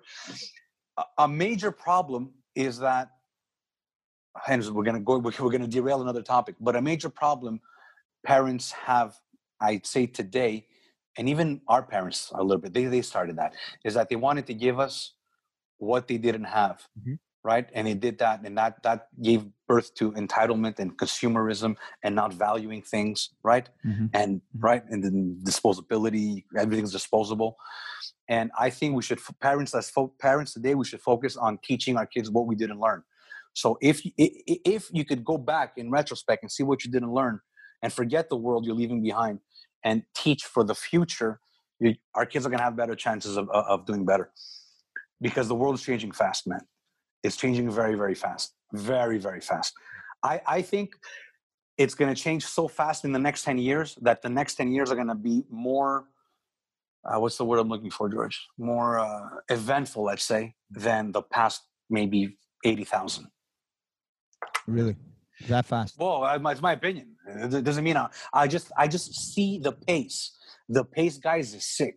What does your wife think? Because she works with kids, so she sees like what tens of kids every year, wherever. Yeah. She has a class. Let's say a class. Yeah, 25 kids a year. Okay.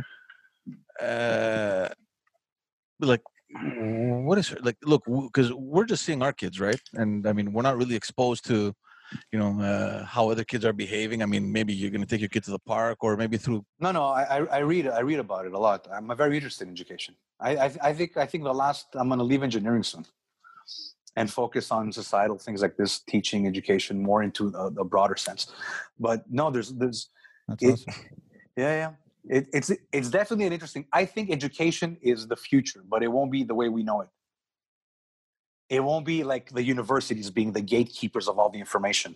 Well, Like that has to change too. You're going to be doing an engineering degree in a few years, maybe by like just downloading some stuff and doing it yourself and just going and passing the test.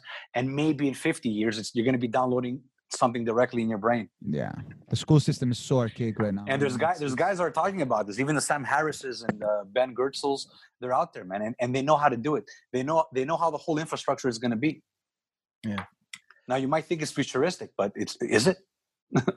Is it? See, this is the part you're talking about, how scary it is, because we're at that crossroads right now, right? I mean, our parents and their parents, they raise their kids in a society which is pretty much similar. Go to school, okay, that's what you're going to learn, and then we're going to go work. Okay, we'll farm, or come to the shop or whatever. You're right. Just very, it was the same pattern. Same thing happened with us. You go to school whenever you can, go get a job. But now this is where it gets tricky here, because and of course it scares me. It scares the shit out of me, because we don't know what to expect. Like our parents, they knew that, okay, look, go to work, and I'm gonna have kids, and my kids are gonna go work, and that's how life is gonna continue. So they just copy pasted the way that they were brought up with us. But Chris is right. We can't do that. We can't do that. Listen, And you're know still what, gonna guys? keep. We don't even know in 10 years what jobs are going to exist. And you know what? I'm sure there's going to be a new 100 jobs created in the next 50 years that we can. You know how you had the ancient Greek, right? Like he had language, he had developed into language. They went from sign language to talking and a dialect and whatever, vernacular, and they were able to move forward. But there's no way Socrates could understand what an algorithm is today in Google language. He can't fathom that. He wouldn't be able to even imagine that that's going to happen. Well, we're today the Socrates of Greece, and we cannot imagine in 100 years what communication is going to be like, what jobs are going to be like, what the interaction, what the human interaction is going to be like. Forget about 100 years. Look what happened in the last year, in the last couple of months, just with the pandemic. It's gonna be sooner than that. We were talking about that before we went live, or before we were actually talking about it downtown, where all the big offices are just pretty much empty. Everyone has transitioned. Everybody has thought of new ways of offering jobs and doing their jobs from home, technologies, whatever, in a matter of a couple months. Yeah. And we're highly adaptive, guys. We're like, I believe in humanity. We're highly adaptive. We figure out a way. And you know what? That's what's been happening in history. Societies mold, they blossom, they change, they switch, they morph, and different societies are starting. And it's just the way it is. It's part of life. So are we at a pivot moment, you think? For change, yeah.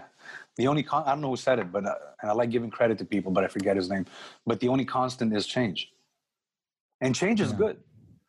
But you see, the progressives want to change too much, and progressive doesn't mean that you're making progress. You know what I mean? There's different, and this is another topic too. But again, there's a big disparity between the advancement of technology and sociology. Or medicine. Like medicine is up. Pharmaceuticals are going quick. Technology is going but societal issues are not being solved.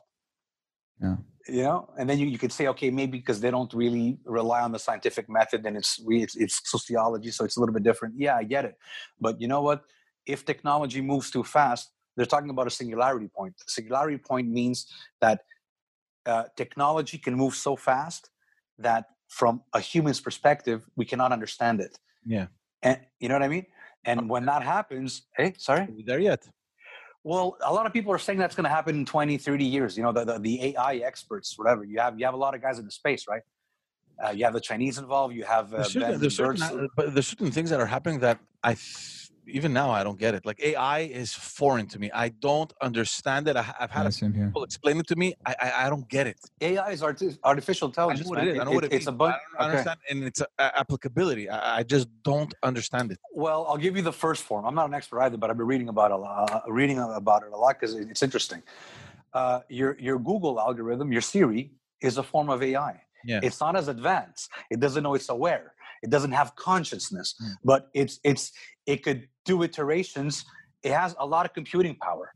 No, that I get. I just don't. It's very difficult for me to see how that will it will evolve. Of course, You know why? Because you're Socrates today, yeah. and you can't see 2020, man. Out of the Socrates point of view, you know what I mean? And that's what I'm saying. That's why it's unknown. It's unknown. That's why you cannot talk about good and bad. What's good and bad? What's bad? What's better for the country? What's better for humanity? Do we want technology, or are we better off going back to our roots? Like, are we going to go back to tribalism? Those are the questions. I think those are going to be the questions of the next 50 years are going to be different. We won't be asking, like, we won't be telling our kid, go to school, get good grades, get married. You know what I mean? That won't be the advice. I don't know, man. I think maybe they won't do that. Us, we're going to be stuck somewhere in the middle. Yeah. This internal conflict is like, what do I tell my kid now? Do I tell him, forget about college, don't worry about it, it's garbage? Already a lot of people are doing that. I know, but fast forward, I don't know, 10 years from now, when your kid is going to be entering, CGIP or university. Can you imagine yourself saying, "Okay, you're not going to go to school. Trust dad. Fuck school." No, but George, I think if your kid comes to you and says, "You know what, Dad, I don't think this is for me," you're going to be more accepting than our parents did. Our parents says, "You know what, you're going to go." A little bit more accepting, but at the same time, and we don't know how things are going to evolve, right? If it's happening now, if I was at that stage now, I'd be in conflict with myself. I'd be like, "Oh, what am I doing now? Is this the right thing?" Because we're still there. We don't know. But that's what it is. It's constant change, man. In your head, you're thinking, just get the degree. You know what I mean? That's where we are now. Maybe in 10 years from now, I'll have changed my mind. I'm so not there. Me too. There's no way I'm going to push my kid to go get a degree and be in a job for 40 years that he hates. That's for sure. That's for sure not happening. Not push your kid, but just have that little noise in the back of your mind. And to answer your question, George, because you said, what do we talk about with Alex being a teacher and coming across? You know what? The biggest observations are within the parents. Yeah. Right. That's what you observe the most, because that's how you get the reactions you get. You know what I mean? And it's like, it's crazy how parents still think that grades is the most important thing. Right. You know? Yeah, but it's not like it was back, let's say 10, 20, 30 years ago. You really think people still have that mentality about grades? Yeah, that's what I'm trying to tell you. It's like people still think that's yeah. And so from Alex's perspective as a teacher, what does she think? Does she think grades are important? Or she thinks that's how the system is? No, she does. Look, I don't want to talk for her, but from the discussions we've had, obviously grades are important. It's not the most important. The grade is a result.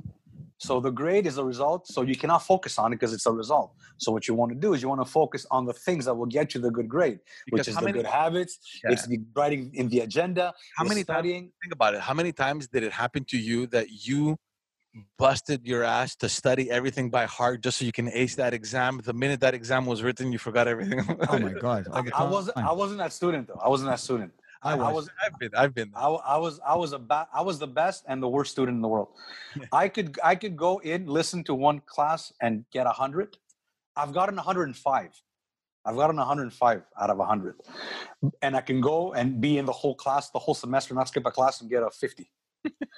In college, I did organic chemistry 4 times. I don't remember the grades exactly because it's been a long time, but the first time I failed it with a 55. The second time I failed it with 36. The first time I failed it with a 55. The second time I did the same class, I failed it with a 36. You just didn't care. Yeah, I just didn't care. The third time, I got like fucking 40 something. I was like, what the fuck's going on? And then finally I did it on a Saturday. I'm like, you know what? I'm going to pass this fucking class. And I got like a 98. Yeah. So I was that kind of student. But you're right, George. And you know what? I think people are understanding that you cannot have the education system built on memorization. It's more about skill set, emotional intelligence, obviously intellectual quotient, right? You got to get the IQ going, but it's habits, it's understanding your environment. We've had this conversation before. It's very difficult when you have a classroom of 20 kids to find that one common way of teaching and grading when one kid is more artistic, the other kid is more scientific, the other kid is more let me follow and I'll learn, another kid is more I need to study, they're more visual. So at some point, I guess the school system had to kind of break it down and say, look, this is what it's going to have to be, right? So, but you know what you're doing? Alternative schools where they grab the kids' attention and they regroup them in there. So it'll be interesting to see the results of that because they're still relatively new. But it's happening, man, because you're alluding to the different intelligence that exists. I'm looking at it from the systemic point of view, where you're trying to run an establishment, an institution, and you're thinking we need one centralized way of progressing from one year to the next. What is it? But that's why the premise is wrong. Of course, because the premise starts off wrong because it doesn't cater to everyone's individual. That's right, intelligence, and because you have arithmetic intelligence, intellectual intelligence, you have financial intelligence, kinesthetic intelligence, artistic. You have different things. So what are you going to do? You're going to put one teacher or 3 teachers, right, for 25 different kids to try and push what? And that's how standardization came along. It's like, you know what? He needs to do this before he goes here. Then he needs to have this. And that's, we know today that that's not the best way of doing it. And that's, that is the result. Our school system is still based on that.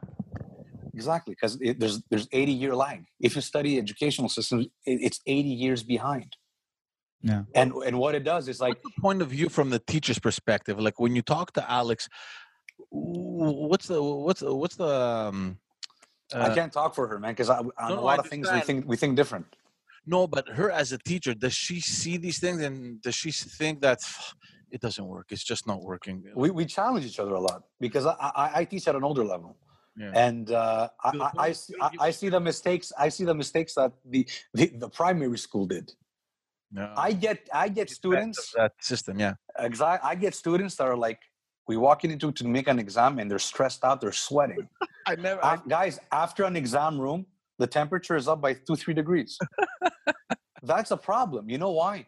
Because it's based on fear of getting mistakes.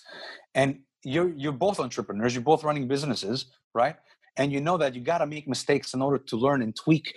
And that's how you succeed. You succeed by failing a few times. So if the idea of failing is bad, right? And that idea is inculcated into the mind.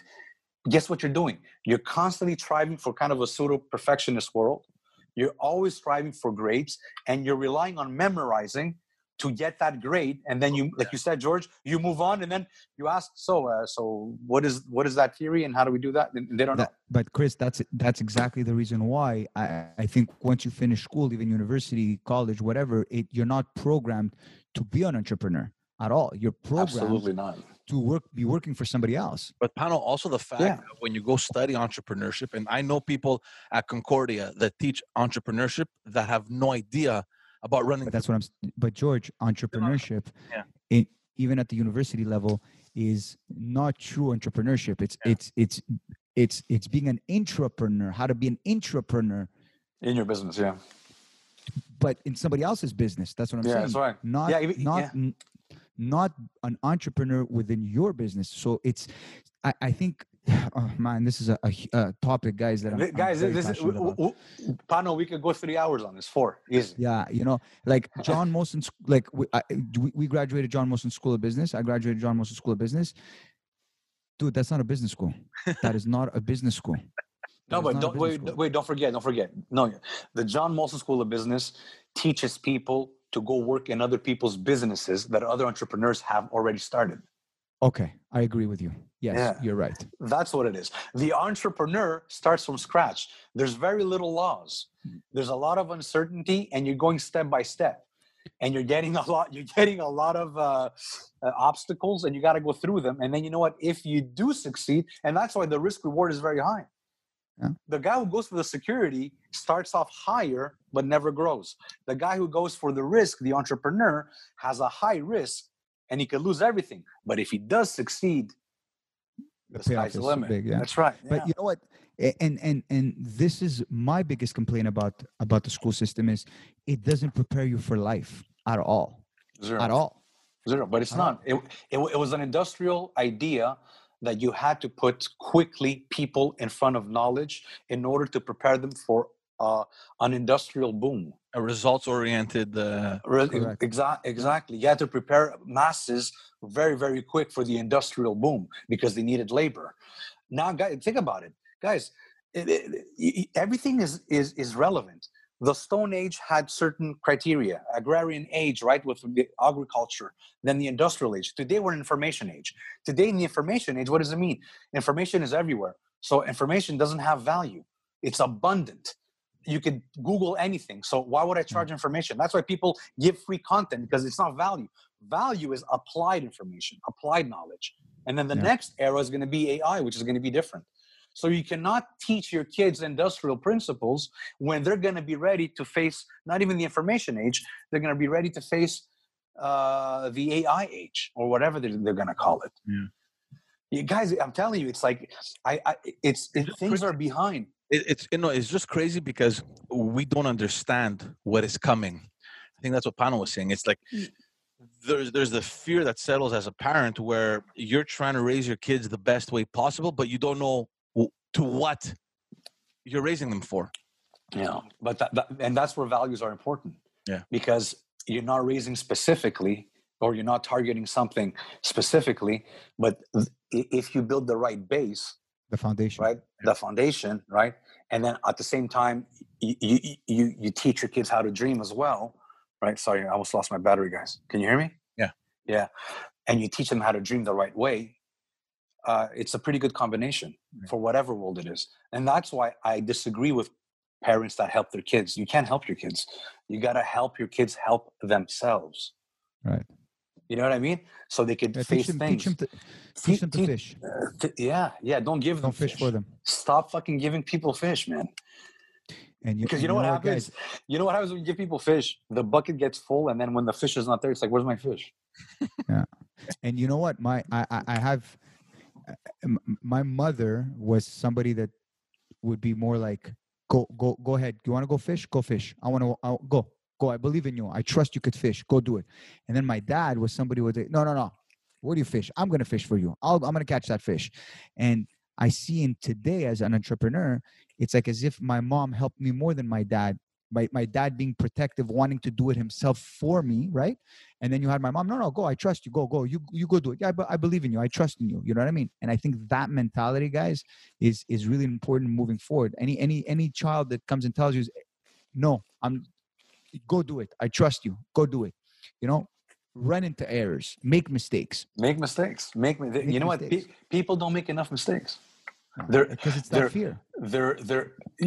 Dude, mistakes. You don't understand. It's always been the wrong thing to do. It's always been the wrong thing to do. And you know what? It's the best thing to do. Obviously, you got to be careful because you can cost companies money. You got to be careful how many mistakes you make. But at the same time, it's risking and not being afraid to make them. And even the way you correct, I changed the way I correct. I used to correct minus. And I used to focus on the negative. I correct plus now. So I don't look for the errors. I write all the pluses. I write all the good stuff. Obviously, the grade is the same. But when I present it to the student, it's different. And I get a lot of feedback. I talk with my students a lot. I get a lot of feedback from them. I interact with them because I try to help them. I don't just teach them to teach them. I try to help them with everything. And I do give them the extra nuggets that they need. But you see that the damage that hey, look, guys, I'm not trying to blame all of the world's problems in a flawed educational system and a flawed political system. That's not what we're trying to say here. But it should change. It should adapt. It should adapt because it's behind. And people coming out of school today are not equipped. And the other thing that it does is it gets people stuck in jobs for the rest of their lives that they hate. 80% of the people work in jobs they hate. That's a problem. Yeah. And you know what? Most people are underpaid, right? Overworked. And I've said this before, and this is, I think, I heard from Les Brown, I think, and he said, it's brilliant what he said. He said, most people will work just enough not to get fired, right? And get paid just enough not to quit. And once you stay in that little balance, that's called complacency. Yeah. And no magic happens there. There's no magic there. Yeah. And that's a problem. And that's a result or a symptom of our school systems.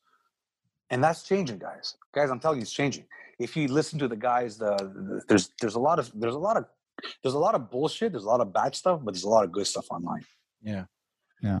You know what I mean? You can get to hear like really good, and not just pundits. You can hear. I wish we had that one.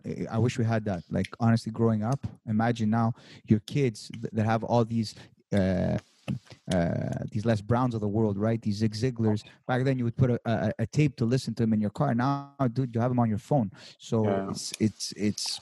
I'm planting the seeds, though. I'm planting the seeds constantly. My effort is on the seeds and on the habits. I'm very conscious of all the stupid shit I did. Come on, Chris, you didn't do anything. Chris, you didn't do anything stupid. Come on, dude. No, nothing. So, and I'm conscious of that.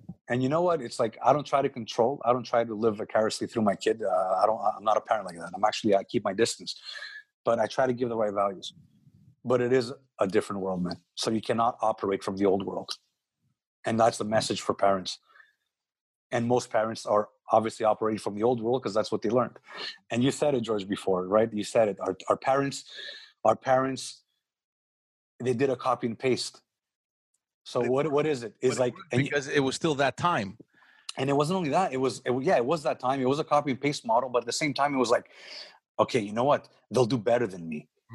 So you know what? With a structured way of living that I'm going to teach my kid, he's going to get a better result than me, and I'm going to be happy. Do you guys think that parents back then gave kids more attention than the parents in today's time? You know what's amazing, man? Sorry, man, a little thing. Bro, it's amazing how this morphed into you interviewing us. Bro, it's fucking amazing. Bro, it's amazing. It's so it's very nice, man, because you want to hear the answers. We've had this. Fucking love it. We've had this conversation before. I think it's a mix of. Bro, we got a new member, bro. That's it. It's a mix of both, I think. And actually, the question is, how much attention is good, and the lack of attention, how bad is it? I mean, as a parent, you want to give the most attention possible, but if you're giving too much attention, are you taking away something from the kid? I don't know. That's not what I meant, George. I think that our parents, or I'm going to say our dads, I'm not going to say our parents, our dads, I think, gave us less attention than we give today to our kids. Yeah, that's for sure. But I think when our dads did give us attention, our dads were there 100%. In other words, they were focused, lasered in to the attention that they were giving you. It might not have been a lot of attention. We probably give more attention quantity wise, but I don't know if we give quality wise as our parents gave. Yeah. I don't know if that makes sense. That is a good point. Yeah. And you know what? I think we said this before, or no, this was when we did a show with Nick, I think that never aired, Panos. No? Okay, maybe, yeah. With a quality quantity, that was one of the questions. Yeah. It's. I think kids need both, bro. I think the delusional parent is the one that says, my kid, I give him, I don't give him a lot of time, but I give him 1 hour solid, you know? Yeah. I think they need both. They need quality and they need quantity. It's funny that you bring this up because on my other podcast, I had this guy, a crazy story. This kid came from Haiti. He was a gang member. He was involved with all this criminal activity. Like, it's crazy. And his explanation was that he never had his father's attention. He never had that validation. He never had that sense of love from his father. What did you say? His what? The validation, or No. Wait, what did you say? It was his what? His explanation? yeah, I didn't want to say his excuse, like his explanation. No, don't say excuse. It's not an explanation. This is scientifically proven. Yeah. Lack of a father figure. And Yeah. so yeah, and it's just crazy because the way I see it, it's just such a simple thing, right? Because I don't know, maybe it's the way we've been raised, or it's the way we're raising our kids. Like there's no moment in my mind that I can go out a day without hugging my kids or kissing them, or just really, like, overdoing it with love. Like, I don't know, that's just how I am. I don't know, guys. I don't know about you guys, but I definitely kiss my kids more than our parents kissed me. Dude, forget it. Yeah. My relationship with my dad is amazing. I love the guy. I know, like, we have a great relationship, but we have hugged. But I don't think I've ever said a sorry. Never thank yous, things like shit like that doesn't exist. I'm sorry and thank you and I love you in my house that didn't exist. Like I never told never, fucking never. It was always like, it was always like, I know we feel it. Yeah. Go along now. Yeah. Yeah. No, but you never hugged your dad. The hug and become, I love you. No, I love you. No hug, yeah. But the I love you would be like. That meant I love you. You understood each other. You understood. But my mom, it's different. It's different with my mom. But to go back, I mean, this kid was like, he avoided death, like, I don't know how many times, right? And he turned it around. He was in jail. He was like just troubled youth, right? He turned around. He finally went after what he always wanted to do, and his father always avoided him from doing, which was boxing and martial arts. He has his own school, and he has all these programs now that are catered to keeping kids off the street and kind of, showing them the right path. And good for him. Good for him. You know what, George? Amazing guy, and he has a book actually that just came out. That's why I brought him on the podcast. That book, every parent should read it. And just amazing guy. And it comes back to that, the fact that he never felt that acknowledgement from his father.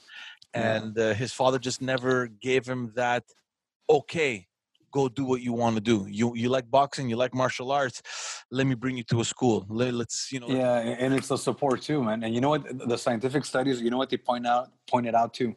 They pointed out the fact that because there's no role model, because of the absence of a role model, you're gonna go find it somewhere else eventually because it's innate. His argument. That's his man. Exactly. You're gonna have to go find that role model. I'm gonna plug it right here.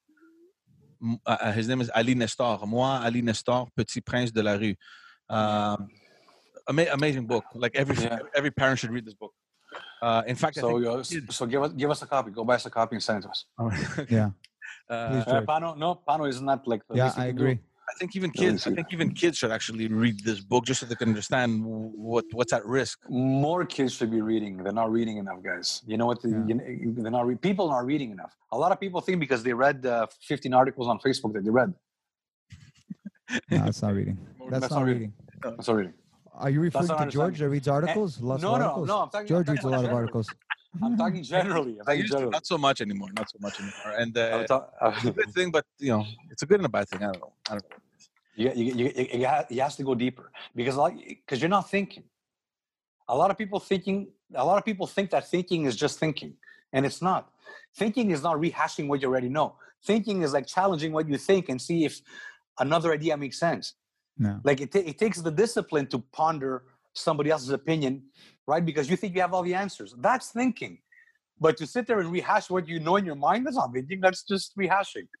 And even reading and taking actual notes, like sitting down reading, not just reading, just reading and taking notes. You know what I mean? I see with my students, man. Guys, I've learned a lot from teaching, guys. I'm serious. A lot of it. Obviously, I read articles and I wanted to get better as a teacher. But you learn a lot. And I see from kids, you know that no kid takes, you know what I do every first class? I tell my kids, pretend you're going to all take notes. I say, I don't care if you don't like taking notes, you're all taking notes. Notes are very important. And I go, pretend that I'm writing 6 numbers for 649. I go to them, would you rely on your memory or would you just take a pad and start writing the numbers down? What would you do? That's a good one. Yeah. Yeah. And it's like, oh, okay. Okay. And they start doing it. And you see, I just taught them something. What I taught them there is more important than the theory or the ventilation breathing rate or whatever we learned. You know what I mean? That's not important. But taking down the notes because you're going to forget 85% of what I'm going to say. Well, now we saw that because I record everything. So I put everything online. But think about it. It's the little things. Yeah. Notes is very important, man. Notes, I think, changed my life. I have thousands of papers of notes. Thousands. Can you read them? I read them every time I go back. Yeah, of course I read them. I always read them. But I'm just saying that, like, very close to chicken scratch. It's just lines. Right? No, you got a good handwriting, Chris. From what I recall. Yeah, it's all right. It's all right. But now I do it electronically too, but I'm not as good. I'm not as fast. Yeah. All right, guys, we're going to end it right over there. Thank you all so much for tuning in. We appreciate it. Again, go and follow us, subscribe on all the platforms. We appreciate. And again, let me just remind you that, we're trying to make this a lot more interactive. So keep sending us your questions, things that you want us to discuss and to talk about. There are some questions that are confused, by the way, and we've seen them, and we are going to start talking about those things because they're very interesting topics. Pano, what was that, man? Make extra virgin olive oil great again. Pano's amazing. A product. It's called Molon Lave olive oil. If you guys want, you can definitely go get it. I've tried it, man. Actually, I tried it. It's really good. Thank you. Yeah. So it is really good. Go get your hands on that beautiful product. Thanks again, guys, and we will see you all in the next episode. Ciao.